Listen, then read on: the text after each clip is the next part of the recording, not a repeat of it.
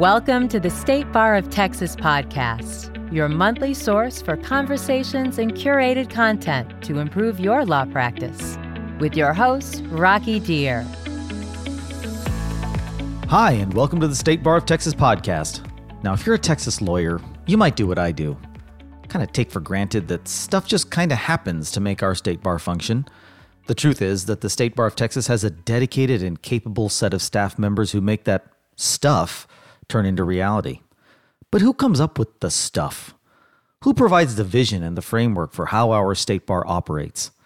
Well, it's a cadre of bar leaders, individual lawyers who have decided to give of their time to make our profession and our state bar stronger and better with time. In this episode, we will meet two extraordinary bar leaders, Pablo Almaguer and Sylvia Borunda Firth. Pablo and Sylvia are not your typical bar leaders, though. They have served our profession with such dignity and such gravity that they are our 2020 candidates for State Bar President-elect. We'll get a chance to meet them in just a few moments, but first, a bit of procedural housekeeping. We're lawyers. We like procedures, right? Well, as many of you know, as of this recording, the nation is in the throes of the outbreak of the COVID-19, aka coronavirus pandemic. This situation has caused a slight change in our election procedures. Normally, we would have the option of voting electronically or via paper ballot. This year, in an effort to help stop the spread of the virus, the State Bar of Texas is resorting to strictly online voting. But the good news is that voting has been extended. Voting will proceed from April 1st, 2020 until 5 p.m. Central Time on May 29th, 2020. That's extended from April 30th, so almost an extra month.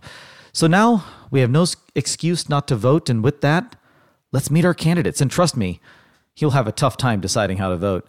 Let's proceed alphabetically by last name. First, we have Pablo Almaguer, who has been a lawyer since 1997 and has spent his entire career working at Texas Rio Grande Legal Aid, eventually working his way to his current role as Director of Private Bar and Government Relations, a position he has held since 2018. Pablo served on the State Bar of Texas Commission for Lawyer Discipline from 2012 to 2018 and even served as chair from 2017 to 2018.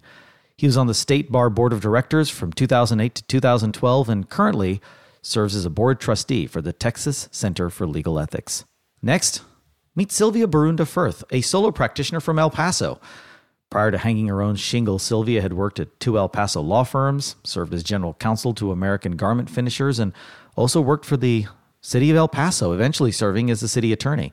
In fact, Sylvia is the immediate past president of the Texas City Attorneys Association and currently sits on the El Paso Bar Association Board of Directors.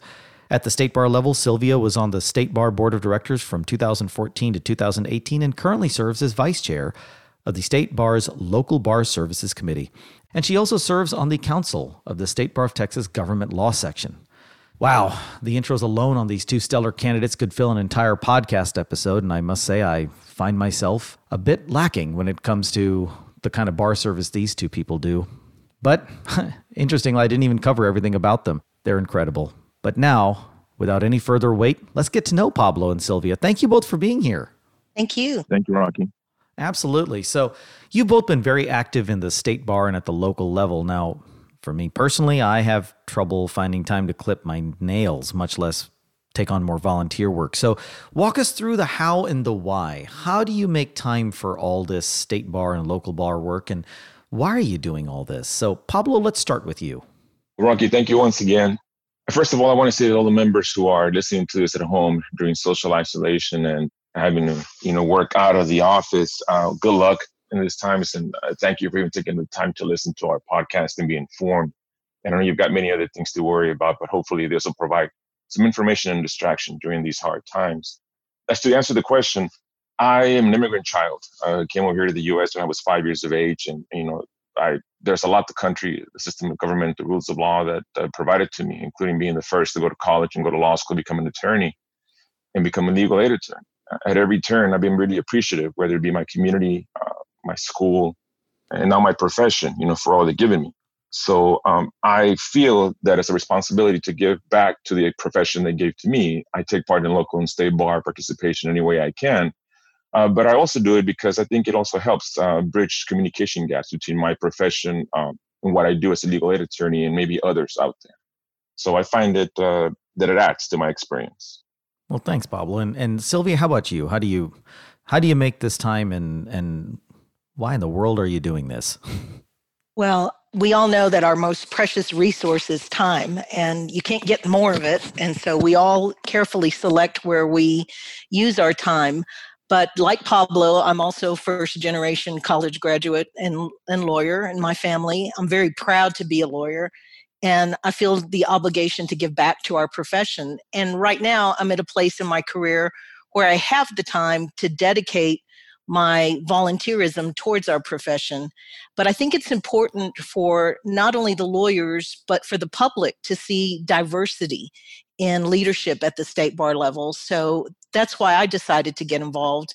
I came to it a little bit later in my career. Unfortunately, I didn't start out like a lot of people do, TYLA and all of that activity. I've only really gotten involved in state bar activity starting in 2013. And because I was dedicating a lot of my time to the more dedicated Texas City Attorneys Group and working in my volunteerism through that and through the local bar. Well, now let's talk a little bit about being president of the State Bar of Texas. That's no short order. So, Sylvia, let's start with you on that one. Why do you want to serve as president of the State Bar of Texas? Well, interestingly enough, it's not something that I contemplated until after I got involved with the board. And when I got to the board level and I looked around, and I still saw a lack of diversity in the leadership. And although I was very welcomed and valued as a member of the board, I thought it was time for those of us who are minority, either gender minority or ethnic minority, to offer ourselves up for leadership roles, because I think it's important for the generations that follow us to see that. When the leadership of the State Bar of Texas goes first day, opening days of law schools across the state, I think that the young woman sitting in the back row who's their first day of law school should look up there and see leadership and recognize that she can be part of that leadership. And so that's why I offered myself up for consideration. And Sylvia, I think you brought up diversity at least twice so far. So that's an important topic. Let's talk about that in just a second. But Pablo, let's hear from you before we get there. Why do you want to serve as president of the State Bar of Texas? That sounds like a really time-consuming position. It is. And then right now, in the midst of all this, what's going on, and knowing that the person who'd be elected is going to have to be responsible for many of the responses to the recovery of all this. And I'm sure, whoever wins or doesn't win, we're going to cooperate together, Sylvia and I, to kind of move that forward. So you would think, why do we want to do it right now? But I really do, as mentioned earlier, give back to my community any way that I can. Plus, as a legal aid attorney, a public interest attorney, I provide services to low-income individuals who otherwise wouldn't get any other kind of legal services. It's a lot of responsibility, but I do see how sometimes life challenges are exacerbated, just because of the access to proper legal representation. That's a lot of responsibility we have as attorneys. And I think what I can do to help the professional make it easier to meet those demands in their practice in any way they do for any kind of clients they do, I think it's better and best for all of us to support the rule of law. Plus another thing too, that in talking to different legal groups and going around the state, asking for pro bono representation, or just talking about legal state bar matters or ethical issues as a member of the grievance disciplinary process, I can tell you that there's more common interests that far outweigh our differences. And I want people, our attorneys, to know that. I think it's a good message to give out there. And, as mentioned, I think the message is stronger when the leadership reflects its membership. It's interesting because, Sylvia, you mentioned the importance of diversity, and then Pablo, you just talked about sort of bridging the gaps and finding commonality. So this may be a good time to kind of talk for a moment about diversity. Sylvia, you mentioned wanting to increase the diversity in our state bar. How do you think we do that? Well, I think, number one, the state bar leads by example. And I think the fact that you have Pablo and I both as candidates is a good example of the fact that the state bar leadership, we came through the nominations committee and were approved by the board. You can see that they have at least an interest in presenting to diversity candidates. But when I came to the state bar, and I was a minority director. And so I had to make my case as to what was my special interest group? Why did I need a seat at the table? I talked about more than just the fact that gender, I'm a female, Hispanic. I talked about the geographic diversity of the state. This is a big state, and it's quite easy for people in Metroplex and other place to forget about those of us out here in West Texas. There's also diversity of practice that sometimes gets forgotten. The government law section that I'm on the council for represents lawyers who work for the state, for the city, district attorneys, county attorneys, all across the state. And it's very difficult for that group to be involved in state bar leadership just because of the nature of their work. If you work for government, you can't do a lot of the volunteer work that we do without taking vacation time and otherwise. So it's hard for people to do it. And I would like to be a voice for those people. When I've traveled around and met with government lawyers all across the state, they are energized by the fact that somebody who has experience in the government sector would be in a leadership role to be able to represent that group. We all pay dues the same as everybody else, and our interests and needs are just a little bit different than others. So that's part of the diversity as well that we need to be mindful of. And Pablo, you talked about, when we're talking about this issue of diversity, Sylvia has brought up a very interesting point. The diversity is multifaceted. And then you talked about finding commonality and trying to help bridge those gaps in a sense. So can you talk to us about diversity? How does the state bar go about increasing diversity in its ranks? There are actually already many programs in place already that actually do provide a pipeline or diversity initiatives. One of the first ones that comes to mind is the Texas Young Lawyers Association. If you look at their leadership throughout the years, both gender, ethnicity-wise, and even practice-wise, very diverse leadership. I don't know how it is that they do it, but they recruit that. And I think it's always good to support TYLA and those leaders who are going to probably eventually be future leaders at the state bar board of directors level or even their local bar associations. But within the state bar, there are initiatives that offer great support for attorneys of many different backgrounds. Leadership SBOT, a great initiative started by Harper Estes, the former state bar president, is one of the examples. State bar departments like the Office of Minority Affairs, it's a great program. Hopefully we continue supporting it. It oversees the Texas Minority Attorney Program, the Texas Minority Council Program. Those terms are synonymous with successful diversity initiatives the state bar puts together. Those are very specific examples that I think I would support as president of the state bar. And I do that to give you a macro level, and I've put this in my letter of interest, when I submitted this to the committee back in August or so to run for president, that, we live in a democracy that is very much flourishes under the rule of law that we all are part of. That democracy, the rule of law, is highly dependent on diversity and consideration for all. So if we apply it at the macro level to our system of government, to our rule of law, I think we have to do it within the profession where, our professionals support that rule of law. Now, Pablo, you'd mentioned earlier, so we've talked a bit about diversity and the importance and how we advance that. Now, let's switch gears to something else you talked about earlier, and I want to thank you for the reminder to everybody to continue sheltering in place and to take COVID-19 very seriously. But both you and Sylvia, both of you guys are running for this office in rather unprecedented times. So, everybody's aware that as we're recording this, the coronavirus has got many parts of Texas and certainly large parts of the country under shelter-in-place orders. We're told to maintain social distancing, and we're also told that things will probably get worse before they get better.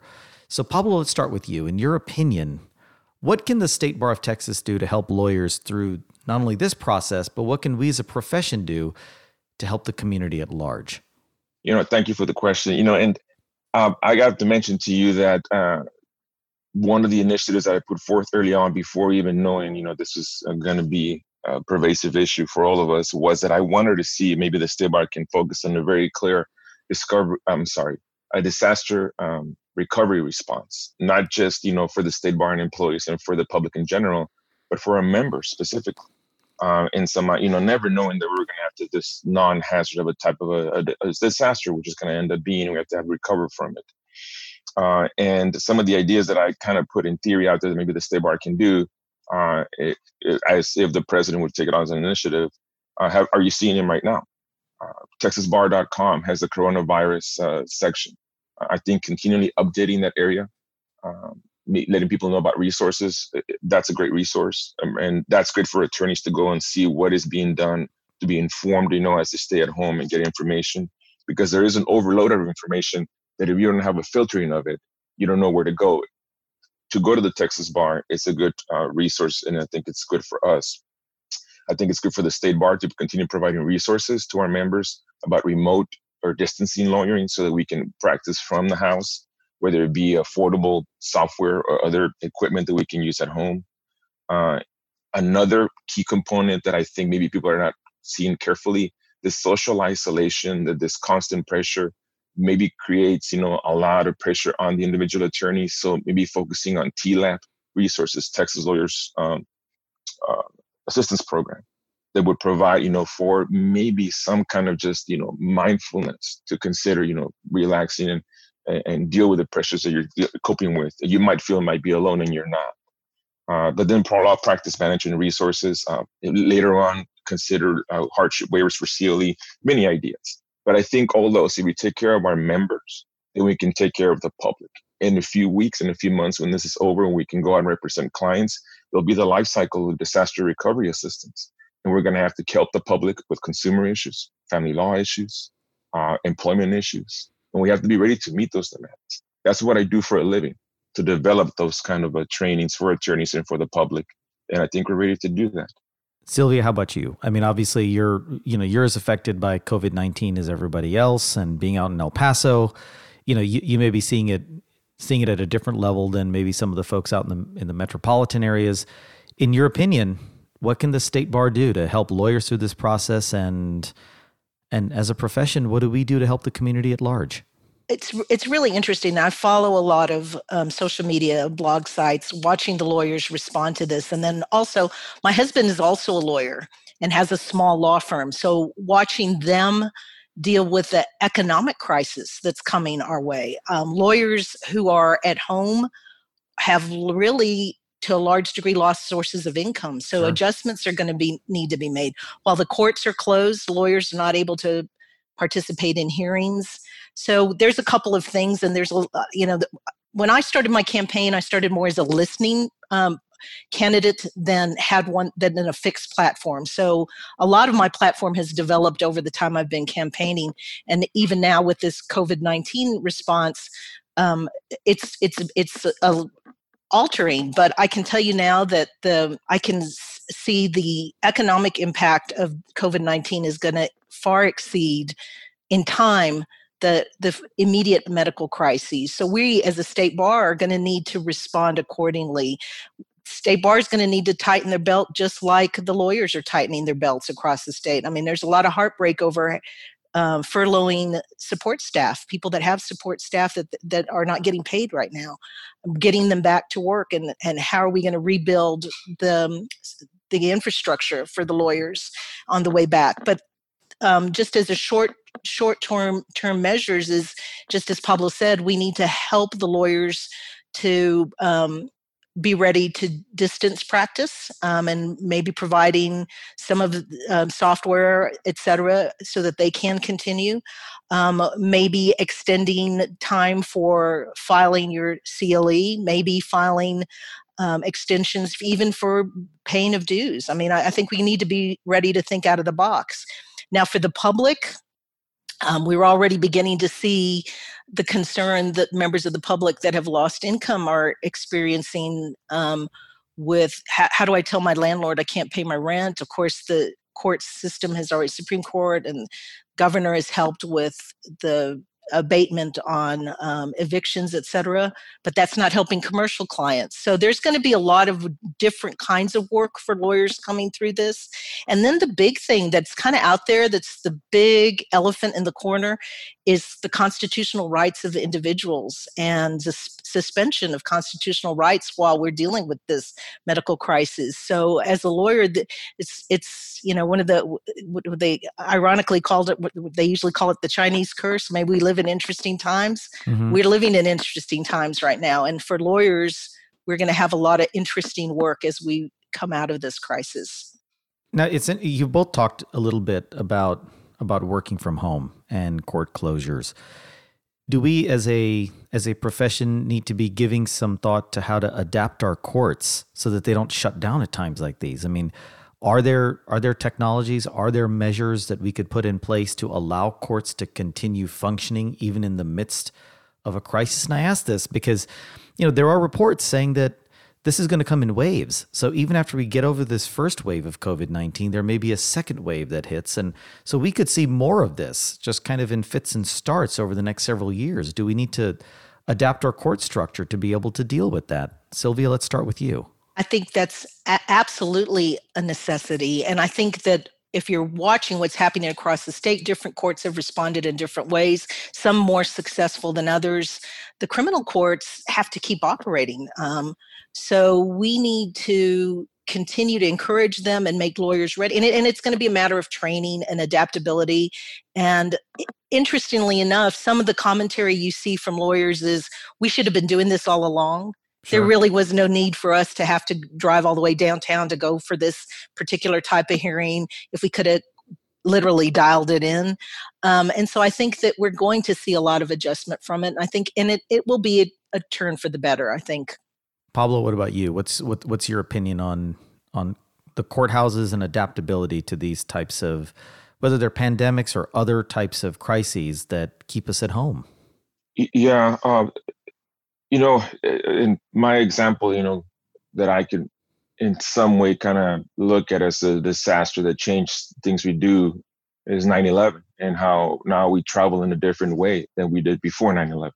And we're all used to it now because we understand why it happens. Now this is a greater level. On a worldwide level, I think we are going to come out differently from this, better, stronger, and better informed about being careful with our health. But I think it's actually a good thing to force maybe the court system to consider moving outside of comfort zone for some, maybe not for all of them. I'll tell you one thing. I was one of the first attorneys in our county who used Skype to have a client testify. And it took a judge. You could hear, the reasons that could work well, and it happened well. And once he saw it happening and it worked well, then he used it again. And now it's somewhat commonplace. I think this is going to happen now as we are forced to use these technologies of a different type of video conferencing and other ways to appear in court. We are having more confidence by the courts in using them, and then maybe, be allowed to use them in the future. And I think it's a positive thing. And there's been a little bit of a transition towards this in the past few years by the Supreme Court of Texas, when we were slowly required to go to e-filing. So instead of having to walk your documents over to the courthouse, we scan them, we put them up by email, we e-file them. Both civil and criminal do that. So in a sense, we were kind of heading this way. This is going to just be like a bit of a leap towards it instead of small incremental steps. But it will change, I think, in a positive way, and more trust and confidence in what the technology that's out there, and maybe probably more development in the technology to help us, depositions, client meetings, many things. Let's step back for a second and think outside of the immediate pandemic, beyond COVID-19. Pablo, what do you think are the most important issues facing the legal profession, and what do you think the state bar should be doing to address those issues? My recruitment term for a pro bono attorney, when I do pro bono training, is the fact that I've got to respect the fact that we have a business model of practicing law.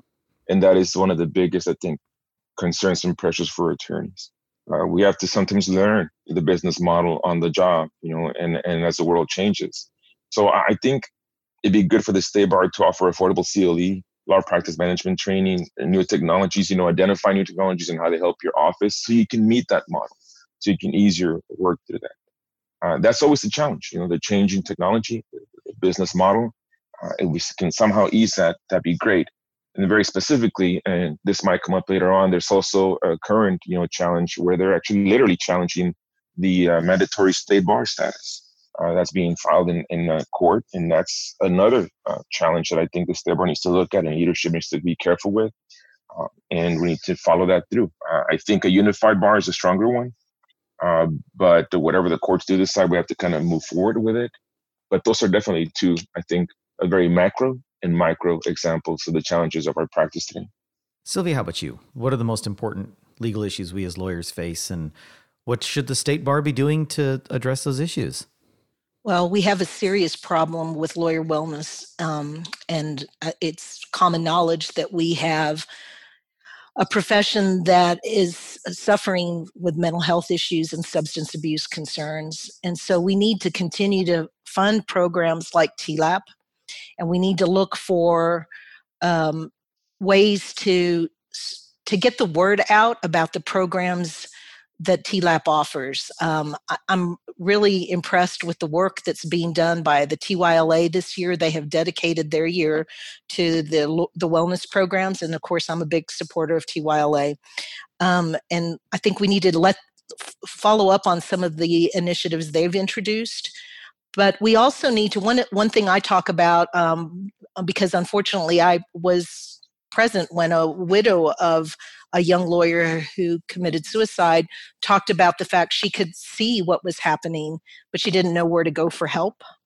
And so I think that somehow as a profession, we need to get the word out to the family members of lawyers and also support staff. The support staff will be the first witnesses to a lawyer in crisis.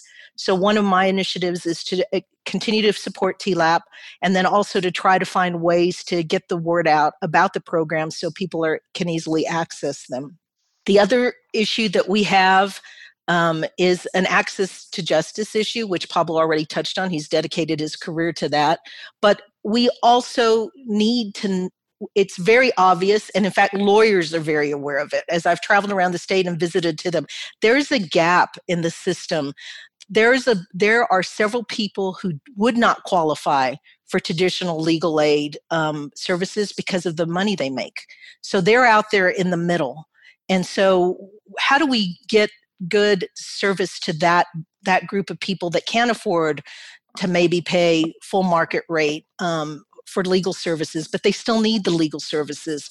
So part of my idea was to work with the Texas Opportunity and Justice Incubator, TOJI, and see if we could expand that to allow participants to receive credit for not only pro bono work, but maybe for some discounted rate services, and for representation in some of the underserved areas of the state, like El Paso. The border communities in general are underserved.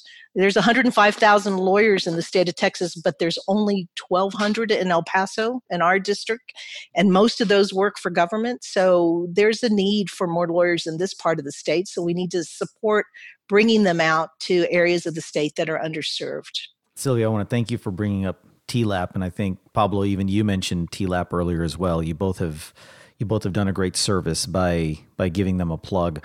And for those of you that are listening that maybe don't know about some of our past episodes, the September 2019 episode of this podcast talks about lawyer suicides and TLAP and what we can do as a community of lawyers to try to help one another. So thank you both for bringing up that very, very important issue that, Pablo, as you said, is going to become only more pertinent as we all shelter in place and deal with COVID-19. So very important message for everybody. Let's talk a little bit about each of you individually. So Pablo, let's maybe start with you. What's your most satisfying legal experience? Tell us about one that stands out to you. I have to tell you that my clients that I represent, I'm like I said before, I'm their last stop. But for me, there'd be nobody else that would represent them.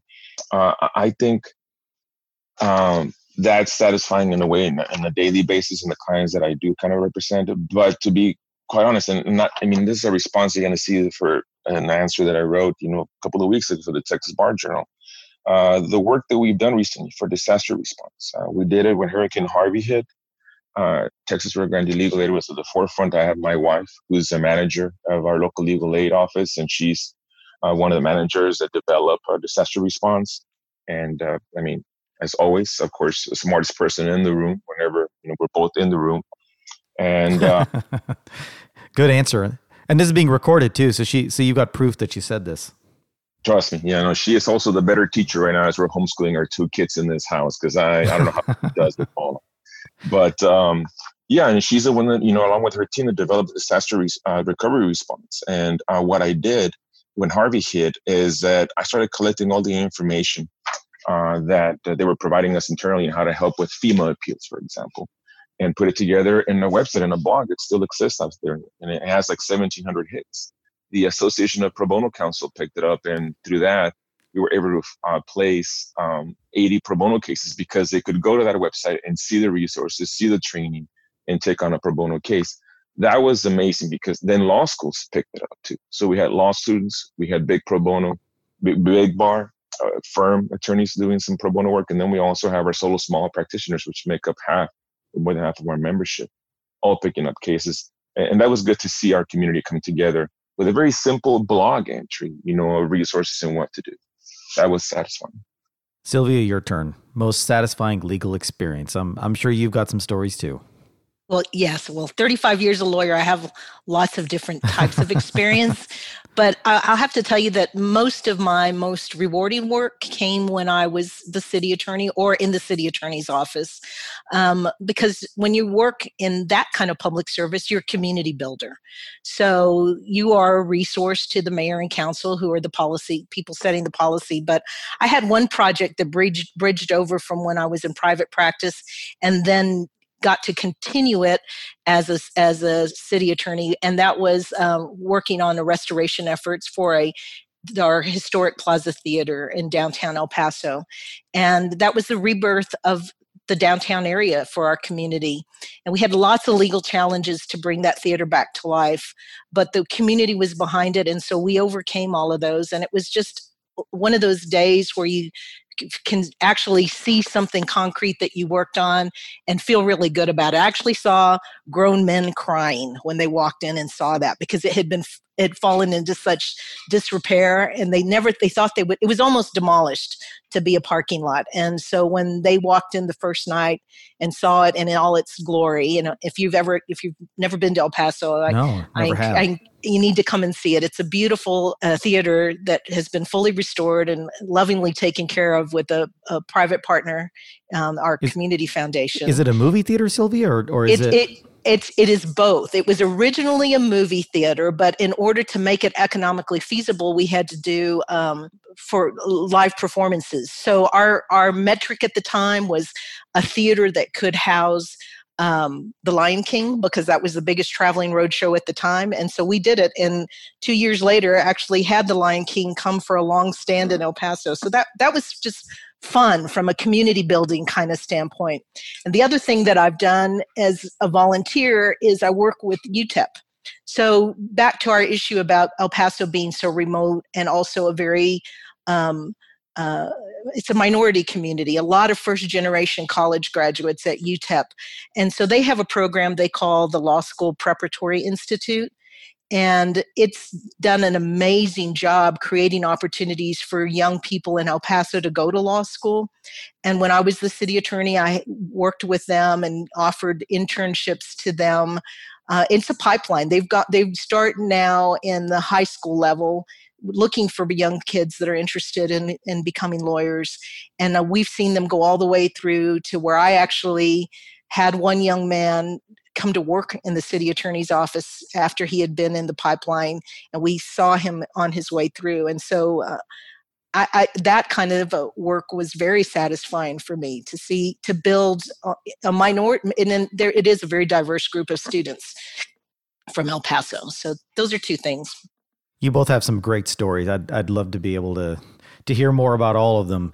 But let's shift gears to something that might help in a different way with everybody staying at home as we record this, and their shelter-in-place orders, and they socially distance. Let's talk about books, TV, movies. So let's talk about lawyers in the books, TVs, and movies. What's your favorite TV, book, or movie representation of a lawyer, and why? So, Sylvia, let's have you go first. Your favorite one.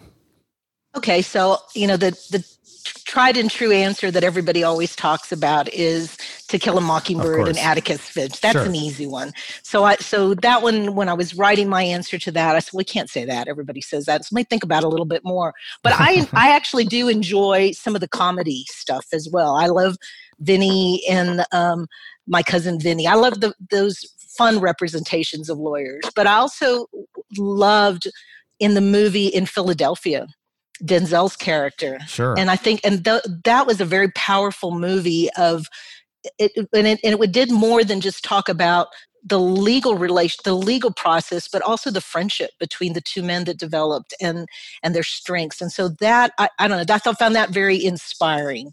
That would be my answer for today anyway. Pablo, how about you? As a legal aid attorney and someone who actually met John Grisham a few months ago when he was doing he was a speaker for a fundraiser for the Access to Justice Foundation. I'm going to say Samantha Coffer from Gray Mountain, somebody who left the private practice to go to legal aid. That's just a great example. We want to kind of swear there because it's a legal aid attorney and we all think we wear capes when we walk anywhere, into a courthouse. Where the heroes there. A funny one that people initially have to hear me out on this one, Better Call Sal. It's a really good show of what not to do as an attorney the daily struggles that you see him, from his, car and working out of, certain offices and just dealing with the vouchers. It's interesting, but you don't want to be Sal Goodman. Let me tell you that right now. But, my answer that, Sylvia mentioned, we have provided some of these answers in writing for the Texas Bar Journal. I kind of shifted away, not to be taken away from the levity of it at all here, but to be honest about it, my image is a true one. When I came to the U.S. and I had to translate for my parents the letters from the immigration attorney so they can know what's going on with our case, or when I translate those letters from the real estate attorney when my dad bought us the first house that my mom and dad still live in, I think that image is the one that sticks to me, that made me be interested in the law, because I wonder, what is it about a lawyer that makes them so important in our lives? That stuck with me, and that led me to become an attorney when I am right now. Wow. Now, I got to tell you, great answers from both of you. The one answer I was looking for and didn't hear was Legally Blonde. I don't know why neither one of you. Actually, in my written, I do mention Elle Woods in my written response to the Bar Journal, so you'll see it. Okay, good. So and Denny Crane from television. I do mention and Saul is actually in my written answer too. Okay, good. Let me tell you something related. I'm sorry to interrupt you, but anyway, to TV shows that when washing your hands, you should probably narrate down the Law and Order statement when they all start up, and apparently when you finish saying all that, that's enough time to have cleanly washed your hands. So there's another useful thing to know. Use your Law and Order knowledge. Is it original Law and Order or Special Victims Unit? Okay, now you're getting technical. Hey, we're cabin fever. It's more than sheltering in place, but it's up to you. I guess either one, I'm sure, as long as it's 20 seconds. We're trying to answer the important questions here. So guys, thank you so much. That is all the time we have for today's episode, but I want to thank my guests, Pablo Almaguer and Sylvia Barunda Firth, for joining us. And of course, I want to thank you for tuning in. And please, if you're a member of the State Bar of Texas, don't forget to vote online between April 1st and May 29th, 2020. If you like what you heard today, please rate and review us on Apple Podcasts, Google Podcasts, or your favorite podcast app. Until next time, remember, life's a journey, folks. I'm Rocky Deer, signing off for now. If you'd like more information about today's show, please visit LegalTalkNetwork.com. Go to TexasBar.com/podcasts, subscribe via Apple Podcasts and RSS. Find both the State Bar of Texas and Legal Talk Network on Twitter, Facebook, and LinkedIn, or download the free app from Legal Talk Network in Google Play and iTunes. The views expressed by the participants of this program are their own and do not represent the views of, nor are they endorsed by, the State Bar of Texas, Legal Talk Network, or their respective officers, directors, employees, agents, representatives, shareholders, or subsidiaries. None of the content should be considered legal advice. As always, consult a lawyer.